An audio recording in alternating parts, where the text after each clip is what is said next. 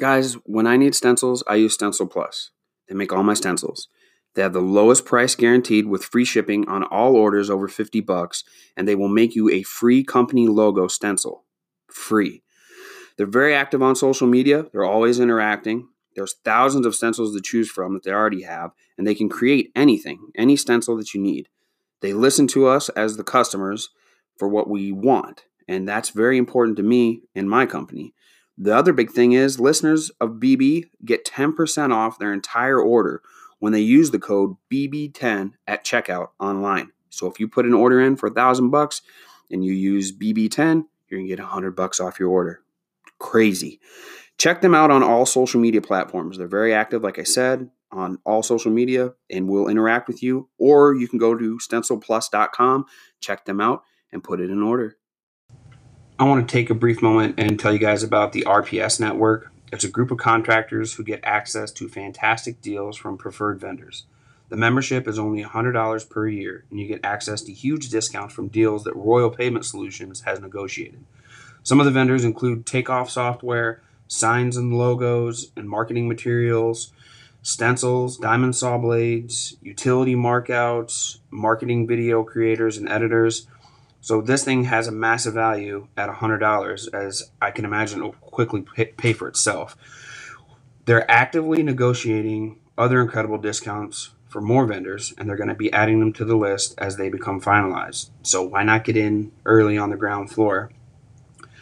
To sign up, you can go to royalpavementsolutions.com/RPS-network, or you can also message Ken on Instagram at Royal Pavement Solutions. If you need spray tips, I know the hookup, Liberty Supply.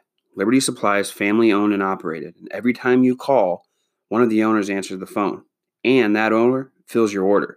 Making spray tips is their craft, but customer service is their passion. They've been serving the asphalt industry for over 29 years. But they don't just do spray tips. They also have an extensive product line to accommodate nearly any and all tool needs that we in the asphalt industry could need.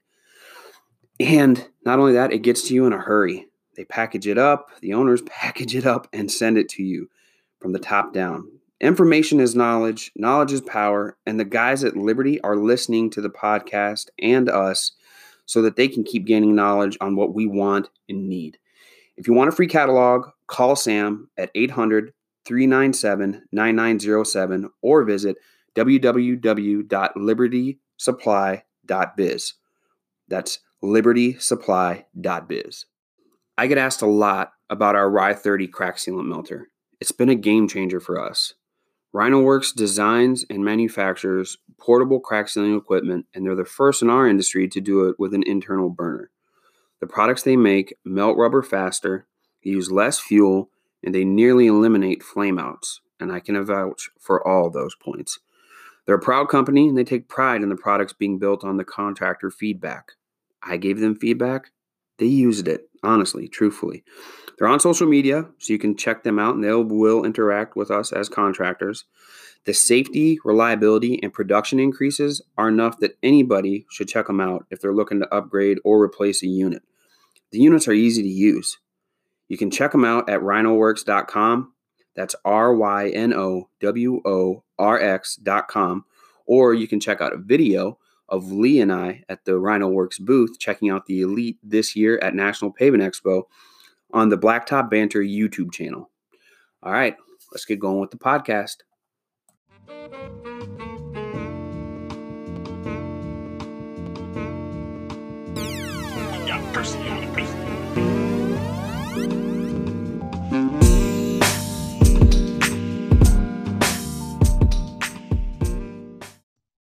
Hey everybody, welcome back to Blacktop Banner. This is episode 22. And first and foremost, a shout out as always. This shout out goes out to Jonathan Sam of Sam's Seal Coating and Striping in Battleground, Washington. So if it isn't hard enough out there to be a seal coater, you live in a place called Battleground. So that's pretty cool and probably intimidating as well. Real quick, I want to mention the giveaway right here behind me. Those are just a couple things in the giveaway this month. Don't forget to enter yourself by following us on YouTube or by sharing the podcast and tagging us in there so we know you're in there. All right, So we've been getting some good guests. We're going to keep it going with some more guests. I'm going to do some solo podcasts coming up, but I want to introduce Colby Parks. So I'm really digging into how pavement affects all kinds of different people and all kinds of different careers.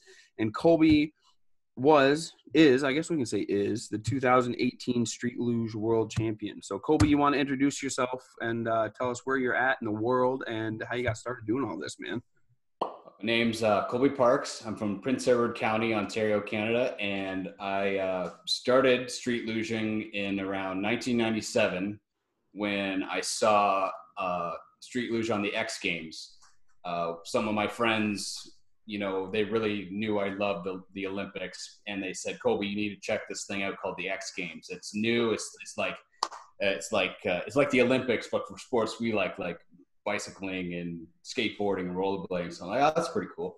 So I've always loved auto racing since I was little. And the first thing that came on was street luge. And I still have the clip of the first time I saw luge, and it was like love at first sight. I saw that and I was like, I have to do that. It's wild. So I went out in my garage and found my old skateboard that I'd got for Christmas a few years earlier that, I was just terrible on. And I got some, being from Canada, we have a whole lot of skis, snow skis in the basement. So I took off some bindings off some snow skis and drilled them to the top of the skateboard. And that was my first street luge. Crazy, dude. Crazy. So you grew up on a farm, am I correct in saying that? Yeah. The farm was a really good place, and it really nurtured my street luging because around the same time we were doing a lot of renovations. So there's a lot of plywood about. So I made a plywood track in the backyard, and I banked it with tires and other things. And that's how I rode that plywood track for a long time, and it was a lot of fun. And that's how I got started in sport. So tell me about like your first competition, like when you first went to any kind of competition. Were you ready, do you think, or were you just like, dude, I'm going completely out of my element, because these people are coming from here or there or whatever? I mean, you went from a plywood track to the very first pavement one, obviously. Did you practice at a different pavement before you went to competition? How does that work? I don't know that transition, man. Like any other racing, I know most of the transitions. Well, it was an interesting transition because one day, me and my buddies from school, my teammates, Ira and Nick, we were just kind of standing around one day. It was like, what are we going to do? And we had made some boards in high school in shop class when we had finished our normal work. And we just one day kind of looked at it and like, why don't we just go to a normal road? Because we had just been riding the plywood track for years and years.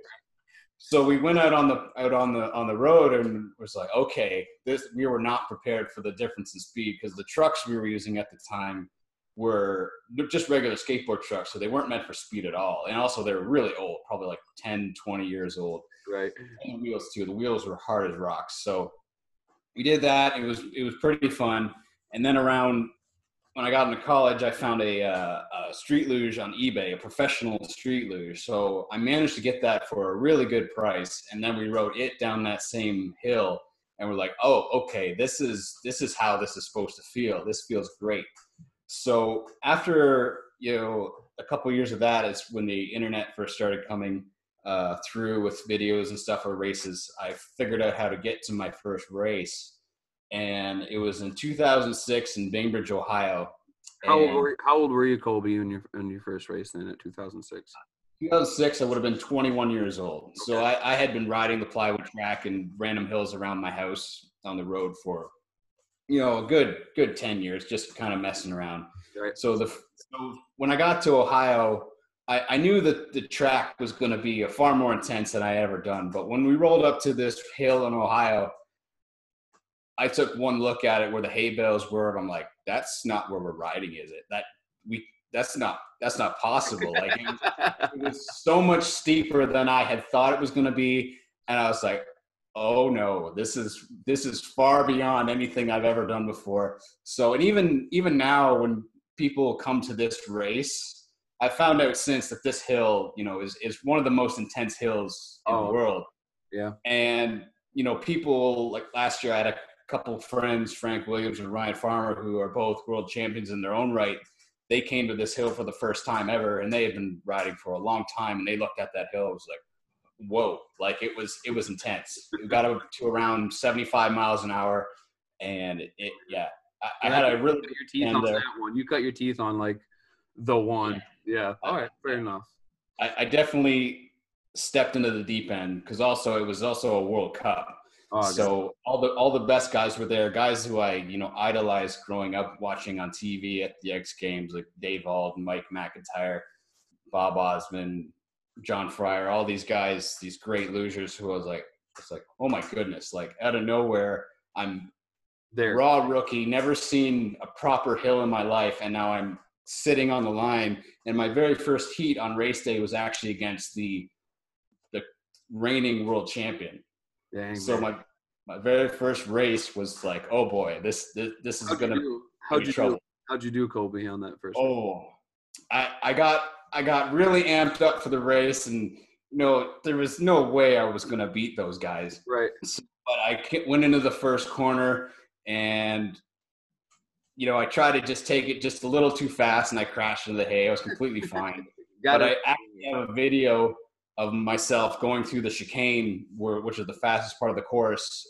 Somebody managed to get a great video from up in the trees, and the speed I went through the chicane was about as fast as everyone else, even the pros, were doing it. So I was so mad that I just threw caution to the wind and blasted through the fastest part of the course. So it was a good trial by fire. Cool, man. That's a cool story to start with, man. I think that's kind of, you jump into something that intense, that fast, it makes everything else kind of gravy. You put yourself in that high stress situation. So, when did you know, like, obviously that was your first one, and obviously you must have loved it, just the atmosphere, being there and actually being on it. When did you be like, all right, I'm going to pursue this regularly? Because, you got to travel, obviously. It's an expense like anything else. So when were you like, was it that first race and you're like, oh yes, I'm in for life and I got to keep going? Like I said before, I've always loved auto racing, and pretty much everybody who does street luge wanted to be a race car driver, but just couldn't afford it. It's basically, it's auto racing without the engine, because you still, all the other racing rules apply, like drafting, braking, maintaining momentum through the corner. So it's very much auto racing for people who can't afford to go auto racing. You get that adrenaline still. Yeah, and the first time I really went really hard, real serious was, I believe it was 2000. Yeah, it was 2009. I had bought new leathers. I bought a new board that was more suited to me, and myself and my teammate Will, we went to Europe for the first time. And we had done about 6 or 7 races at fairly good hills, like with good competition, and we thought, we're going to do okay. We didn't think we were going to be winning necessarily, but we'll do okay. And we went there and we qualified, I think, 28th and 29th out of 32 guys in our first race in Europe. So like, oh boy, okay, we got some work to do. We just didn't know what we didn't know. So we go in there, we did a couple years in Europe. We're like, okay, we got our feet wet with real international competition. And to this day, Europe is the place to go to if you really want the best racing hills, the fastest hills, and B, the best competition. Everyone still is kind of habit at this point. Everyone just kind of descends on Europe and for the best races. Well, so I know you were talking earlier about the trucks, and I want to know the difference between a butt board and a street luge, because butt board's just fun to say. Street luge sounds very cool, don't get me wrong, but butt board's fun to say. So if you kind of want to tell me the difference, that'd be cool. So the difference between butt board or classic luge is kind of interchangeable, the terms. Butt board is basically a piece of wood it's kind of our spec class for entry-level riders. So all you need is a piece of wood. It can be a maximum of 4 feet long, 1 foot wide, a certain diameter wheel, 76 millimeter wheels, and that's it. It's bare bones, only 2 trucks. So it's kind of everyone's on an even playing field. With the street luge, you can make a street luge out of any material you want. Mine right there, even though it looks like it's made out of wood, it's actually made out of carbon fiber. Wow.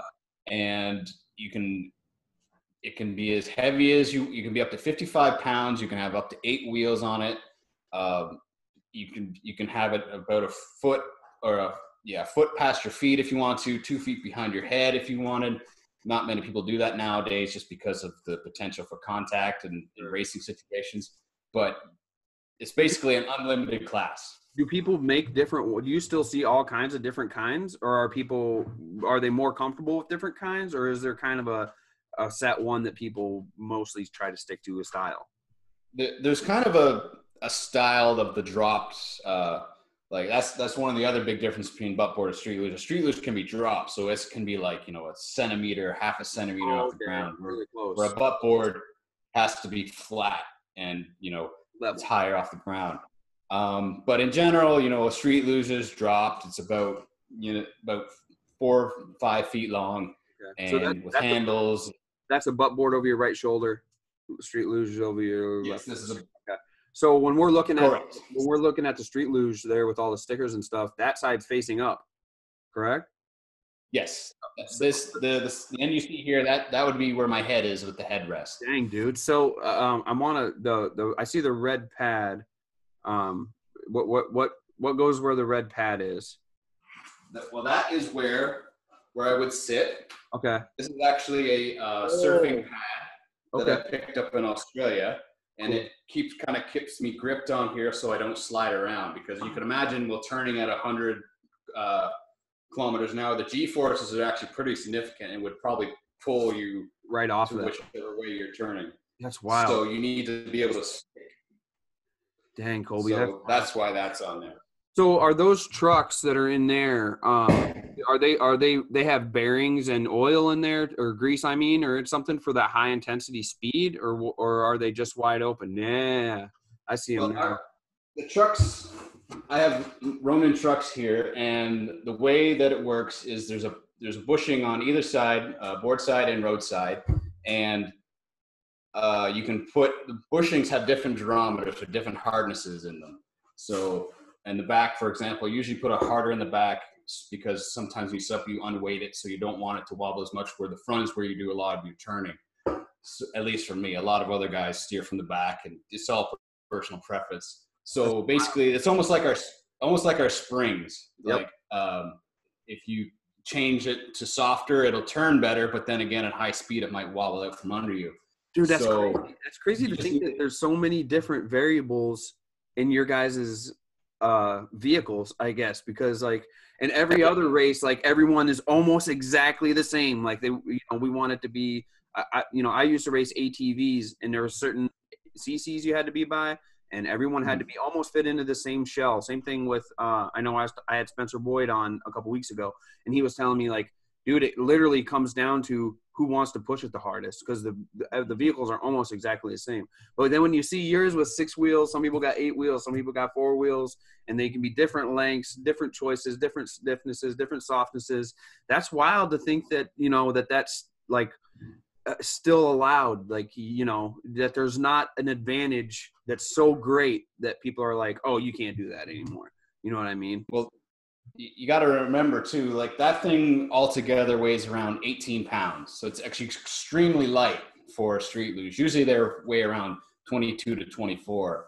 And, there's guys like me who are kind of, the average weight of a street luger is around 170, 180 pounds. But there's guys who, 130 pounds. There's a couple girls who are like 130 pounds. And there's a couple of guys who, are older, big guys, and they weigh 250 pounds. And it's really interesting to drive on the same track as somebody like that, because the one of the big guys at one of our races, we're going down the final straight about 100 kilometers an hour, and I get the draft on him, I pull out, and I hit a wall of air, and I can't get by him. And his weight pushes him through that air really so much better than me. You almost have to play up. But then in the corners, he has to is more trouble for him to slow down and get around the corners. So it's a big balancing act to.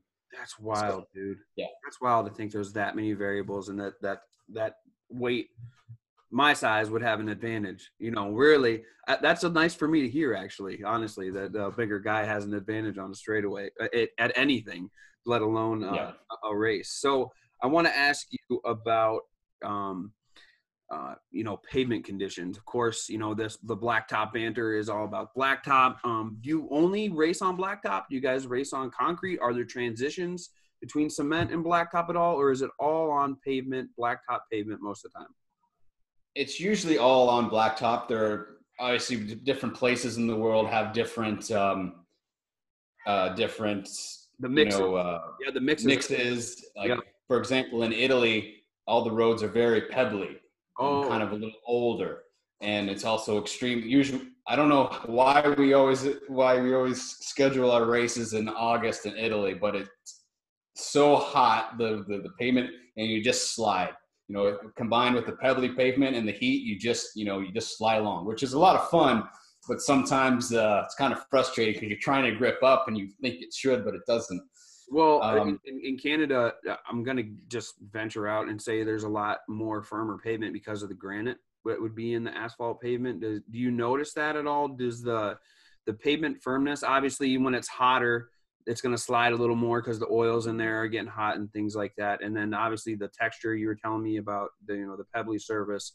How does it affect you, the differences in the pavement besides it being hot and cold? Is there a difference between new pavement versus old pavement? Do you like one better than the other? I mean, some of these roads, I'm guessing, have cracks that have been filled at some point. Yep. And that's a complete different texture than the pavement. That's a rubber, it's an oil rubber compound. Yep. You hit those and feel those and keep feeling those on your tires or anything? Like, tell me about it all, man. There's a couple of times where you try to, for example, there was a patch. I did a race in Whistler, and the Whistler road actually felt a lot like the road in Italy. It was very slippery. It was quite pebbly.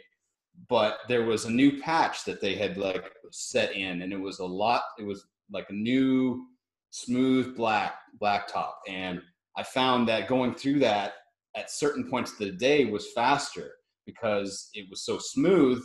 It was actually a perfect strip. You could go right along and it was great. But then again, when it got really hot in the day, it got really gummy. So I would go in there and I felt like I was hitting the brakes almost. So it was a very kind of interesting thing. And also another thing is when it rains, it becomes very interesting. Like that road in Italy, a couple of my friends tried to ride it at a practice session when it rained, and they came back and they were just shaking their heads. Like they couldn't even go 20 kilometers an hour without sliding out. So, and then there's other tracks. I did a track in Romania, which has a great kind of semi-grippy grit on it, and we were able to race it at 100 plus in the pouring rain. So wow. it really, that seal or whatever they had on it that had that grip to it really caught the wheels and allowed you guys to go. Does that what about the wheels? What are they made out of? What are your wheels made out of? That and how do they interact? Is it like a gum or is it a rubber? Yeah, it's actually, our wheels are made of urethane. This is the wheel I use primarily. It's a Venom Cannibal. It's 76 millimeters tall, and it has a 76 duro. So the higher the durometer, the harder the wheel is. So it's a bit of a balancing act with the durometer too, because if you have too soft, it'll grip too much in the straights and it'll slow you down. But if you have too hard, it's going to slide. A lot of just like racing. Our technique has really changed. Yeah, just like racing. Just like racing tires. And then crazy. Just like racing tires. And I also have, from my sponsor Harfang, we have these. Holy dude, those are cool. These are specifically for rain riding. And the first time I rode these, it was a race at Burke, Vermont. And the first two rounds, I just used I forgot my wheels, my rain wheels at the bottom. So I used my standard slicks and just no grip at all. It was just awful. But then I threw these on, and they were a prototype at the time. And then I won my next heat against the guy who hadn't lost a heat in 5 years. Do you think it's the water coming out of the treads that are cut into that, or is it the treads actually gripping onto some of the stuff and allowing you to go, or combination, I guess? It's a little both. The thing that really grips the road in luge are the edges. So you can see the edges are very sharp. So the sharper your edges, the more that it'll grip on the edge.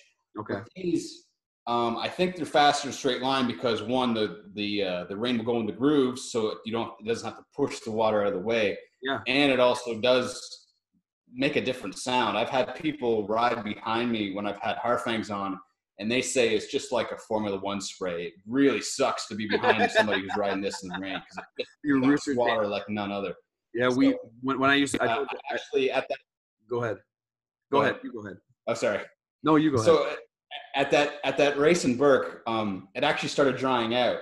So there was parts of the track around the corners that were dry. So I could feel my wheels heating up through the corners. And I started to slide a lot more because there's less surface area. So it started to slide. So what I had to do, my wheels would get so hot they wouldn't stick anymore. So down the straights, I had to do what you would see in a Formula One or IndyCar race, road race, where they seek out the water to cool down their wheels.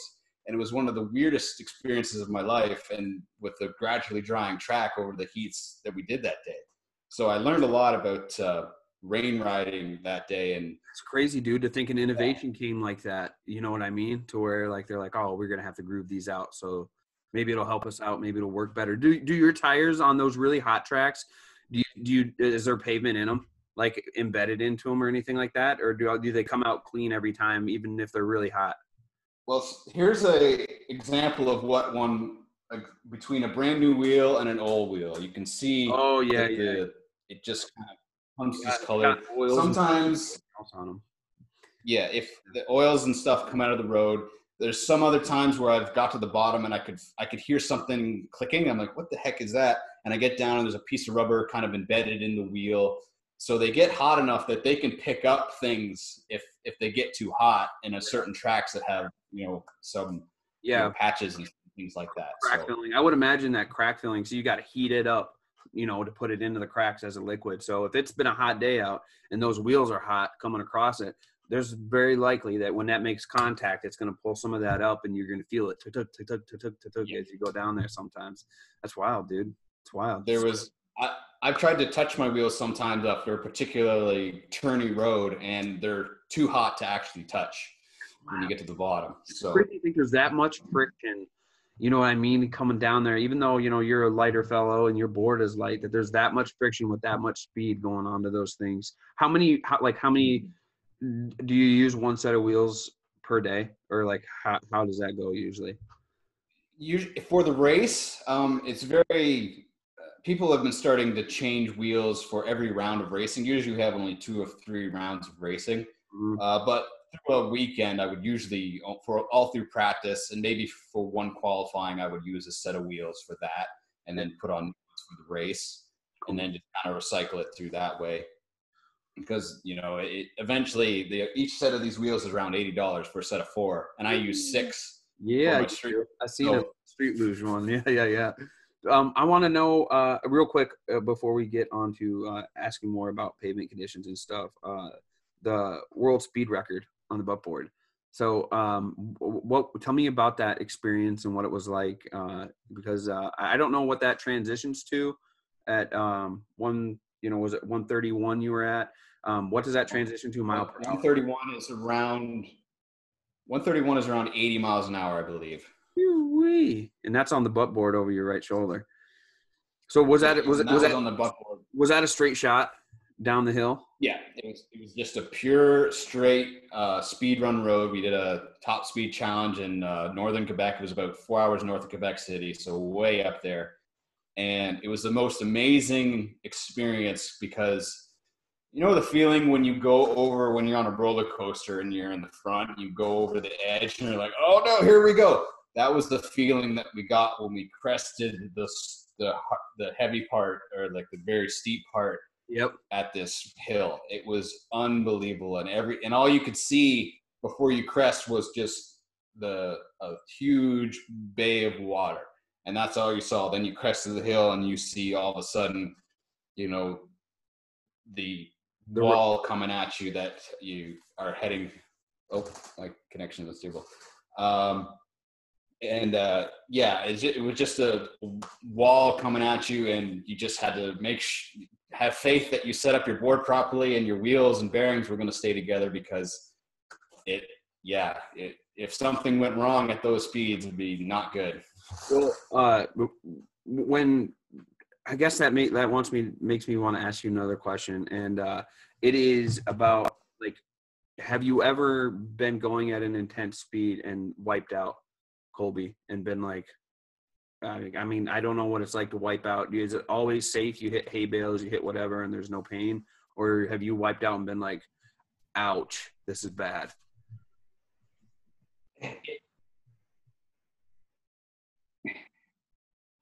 My first really big accident where I thought, I've been very lucky, knock on wood. I've never broken a bone during this sport, but I acknowledge that I have been very lucky. There was one, I won't ever do it again, but there was a time I drove through the night after work to get to a race. I slept for a couple hours in my car and, you know, got up and started practice for the day. And, you know, I had done the road a few times. I thought I had the road pretty memorized, and I was coming up. Everyone started kind of braking and bailing out before this corner, and we were going about, I think, 80 or 90. And I'm like, oh, I started braking here. This is a long straight. And then I kind of came around the corner and I realized, nope, this is not the long straight. This is where the hairpin's at, and I'm not going to be able to stop in time.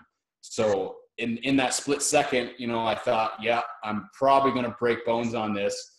So just try to mitigate, you know, as much as I could, you know. So I threw the board sideways, used it as a shield, because that's what you get taught by some of the old school guys, is that, you know, if you're going into the bales, or potentially if you're going fast enough, you could go through the bales in a tree, use the luge like a backboard and use that as impact, so you don't hurt your back as much.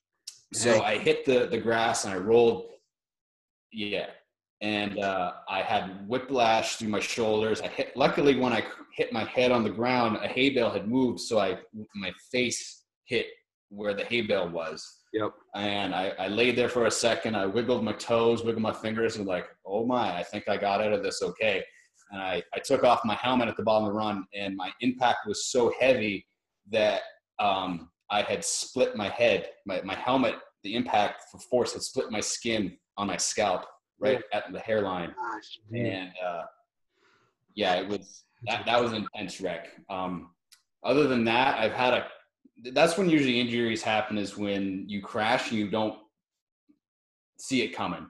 At that same track that I talked to earlier, the Soldier Downhill, on my butt board, I had accidentally put too soft a bushing in the rear, and I came into the chicane. I hit the old transition in the chicane where there was a transition in the pavement, got a violent speed wobble, and it sent me off my board so quick. There's a guy who was beside me who has a video of it, and I rolled off my board so quick that there's a freeze frame where I'm on my face completely upside down and I'm still holding my board, because it happened so fast. That's crazy. That's crazy. I think that it happened so quick that your brain didn't let go of the board, you know, because it was boom, just that quick, dude. That's wild. Yeah, that was a rough one. I hit my elbow very, very hard. I got a bone chip. And while I was rolling, after I let go of my board hit the hay bale and wedged itself in a hay bale. And as I went by, it kind of hit me in the gut.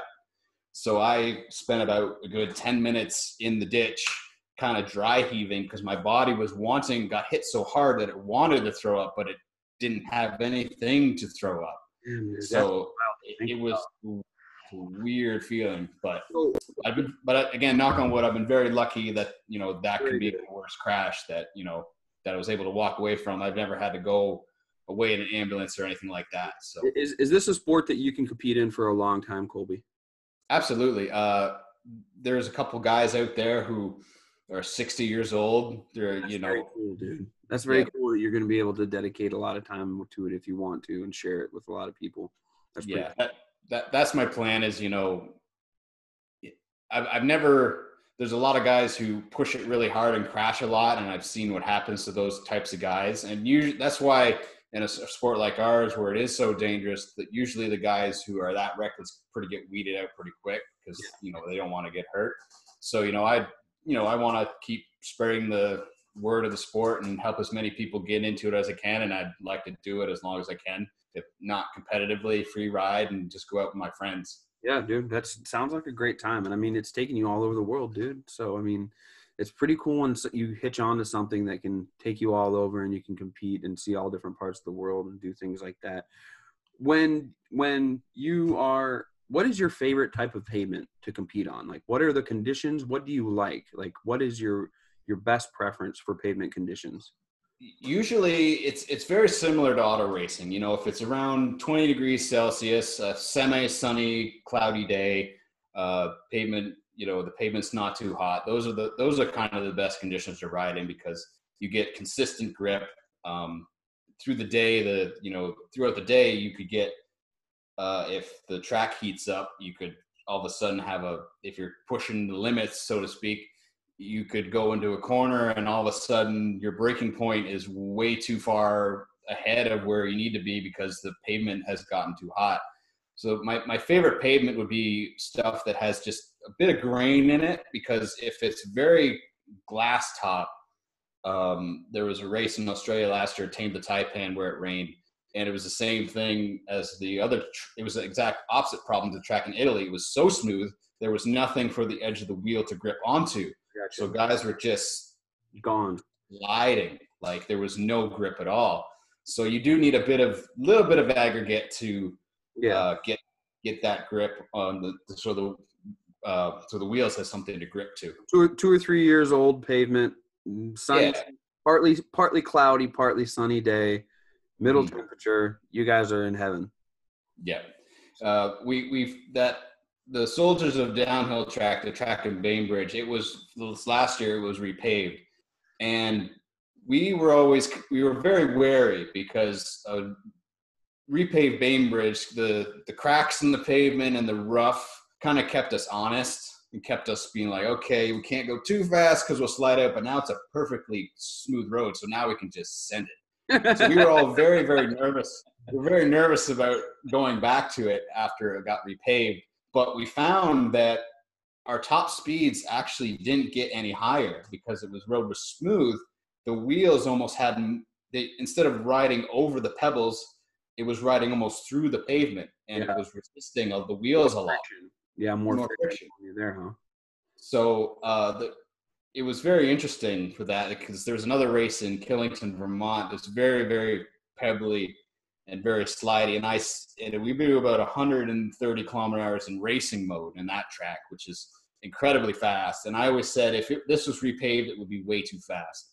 Sure. But now it's in a mountain town, so it's been got very harsh winters, so it's degraded a lot. And now I'm saying, you know, the race wasn't going to happen this year just because the pavement has gotten too many cracks in it.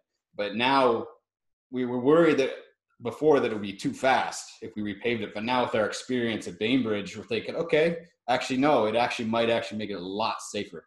Sure. So going back to 2018, when you won the world championship, I know you and I had talked earlier about it being in Rio. What is the pavement like in Rio? The pavement was great in Rio. Because it rains a lot there, the road it wasn't even, I don't even want to say it was crowned. It was almost rainbowed. Like, really? Because they get torrential rainstorms there, so they need a lot of room for the gutters for the rain to go in dramatically and quickly. And so the road was weathered, but it was exact kind of pavement I liked, just a little bit of wear on it, a few holes for your wheels to grip onto.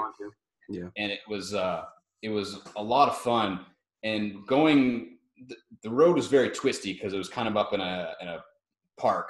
So going through the corners, it was the most I've ever felt like a regular ice luge, because you were dipping down in those grooves, and if you just right, it really felt like almost like a mogul's course. It was like boom, boom, boom, boom, boom. It was really fun. So what on that kind of course, when it's really crowned like that, is the whole shot very important? I'm guessing you want the middle, correct?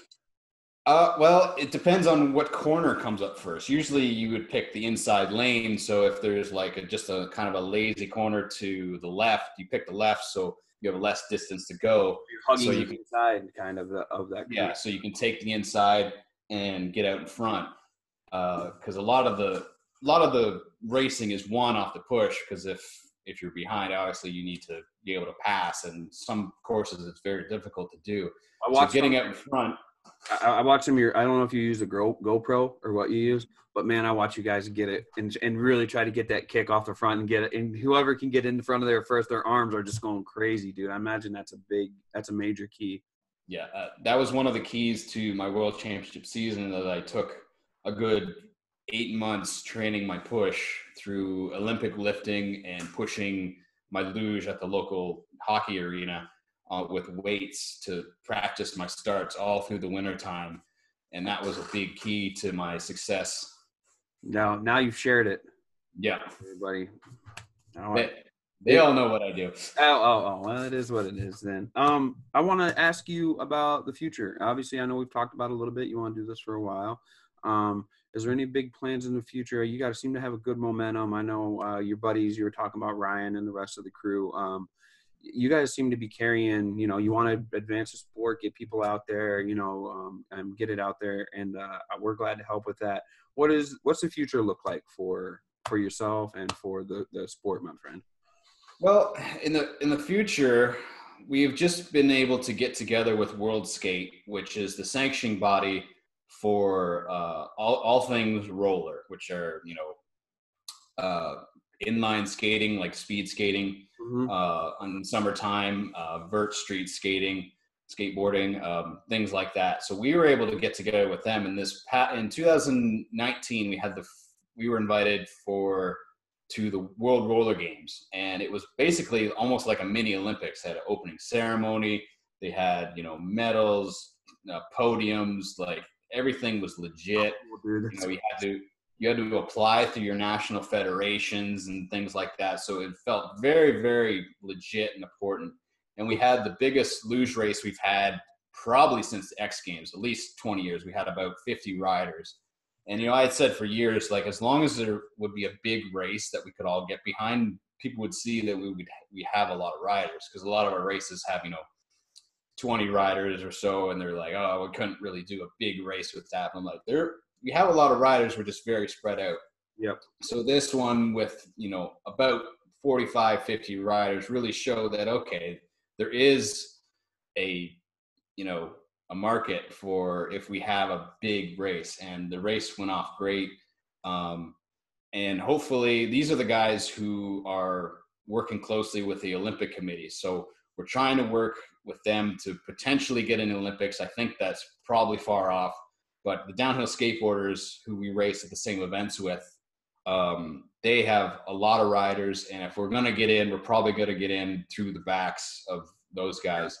The only issue with us now is, even though we have a lot of riders, all of them are guys. And in order one of the requirements for an Olympic sport is you need to have a men's and women's class. Mm-hmm. So there aren't a whole lot of women who do street luge right now. So we're going to have to take it upon ourselves to train a whole bunch of girls to I was going to say, dude, all those street lugers are like, all right, honey, it's time to strap in. I was like, all right, all these girlfriends and wives are going to become street lugers. It's like, all right, let's get this in here, honey. We got to get going, because we had Olympic dreams, girl. We got Olympic. I asked my girlfriend if she wants to do it. Yeah. I asked my girlfriend if she wants to do it, and she's kind of like, yeah, I think I'll just take a video from the sideline. Very cool, man. Very cool. Well, I wish you the best. If ever we can help with anything, we'd be glad to. Any last words? We're going to sign off here, man. I really appreciate you being here and giving us a shot with the podcast. It's been a great conversation, very insightful into the pavement and the way that it affects you, and that's what we're going for. Any last words? Any ways we can help out as normal citizens that watch these intense videos of you all riding so close together? Anything? Well, with the worldwide pandemic now, as you know, pretty much everything is shut down. So we probably won't get much racing in this year. But if you're interested in street luge, there's many Facebook groups. Street Luge is Not a Crime is one of them on street luge. That's very good. If our international sanctioning body is the International Downhill Federation. So if you're interested in going to a race, seeing where they're at. We have races on everywhere around the world every year. Where are you closest to me? Colby, where's the race that's closest to me? I want to come see you race. So I'm by Madison, Wisconsin. So is it going to be Ohio? Am I going to go watch the Crazy Hill again, or where are we going? Actually, that would be a great place. The Ohio race would be perfect for you. There's another race in New York as well. If you want to go maybe a little further. When you go to Ohio, you're going to point to the hill and be like, Marvin, that's the one. That's what I was telling you about. And then I'll be like, all right, I'm going to sit down here and watch you come down it then. So yeah. Very cool, dude. Well, I really appreciate you being on the podcast. I really hope everyone gets interested, dude. I went down a rabbit hole of watching GoPro luge videos, like just preparing for this. And then 2 hours went by and I was sweating watching them, dude. I was just like, oh my gosh, this stuff is intense. So I really look forward to meeting you, man, in person. I want to go out there. You stay messaging me. And when Ohio comes, I will make a special trip out there and we will check it out. Any last words of the last words? I cut you off before your final words. Well, thank you very much for having me on the podcast, and just hope everyone rides safe, and we'll see you on the hill. Cool. Very good. All right. That's it for me and Colby. This is an international podcast, man, even though you're my neighbor to the north, but we want you to seal it, pave it, stripe it, and kill it. Peace.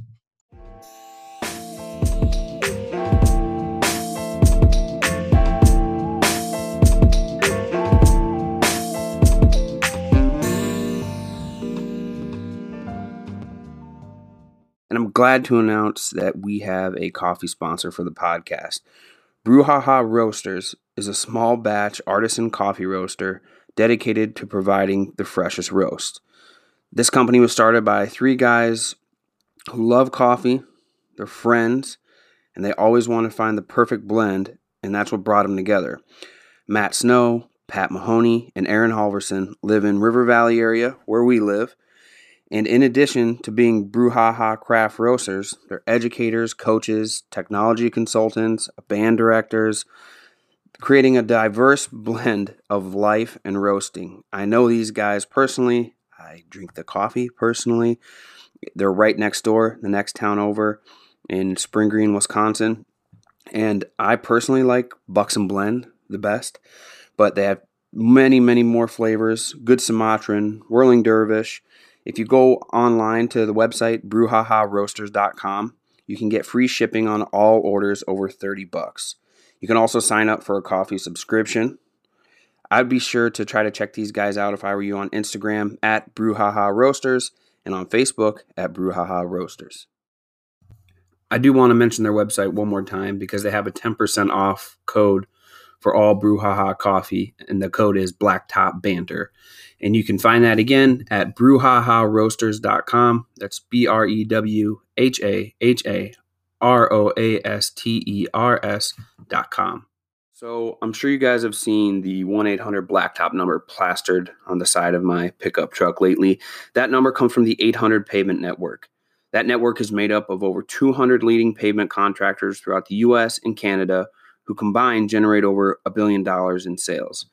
You could join now if you'd like. You can get your own exclusive number, the rights to it, and it can help you grow your business. What you get from the 800 Pavement Network is the most powerful, memorable, and effective marketing number tool in the industry. All the calls that go to that number go directly to you. You get the rights to the brand, and you can display your number however you'd like. You become eligible for the national account work through U.S. Pavement Services.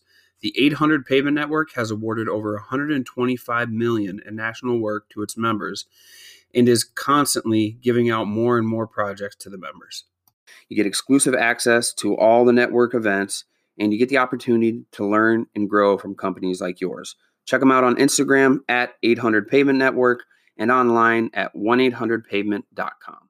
Guys, if you want to bump your sales or operations of your company, I recommend you check out Top Contractor School.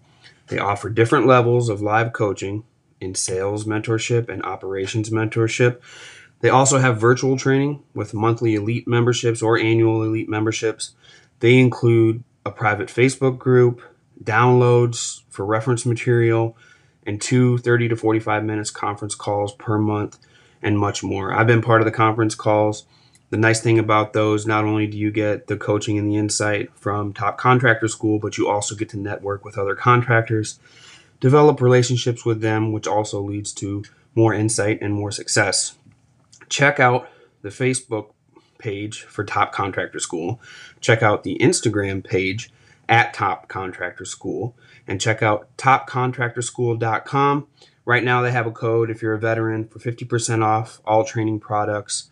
The code is VETS50, VETS 50. Check them out.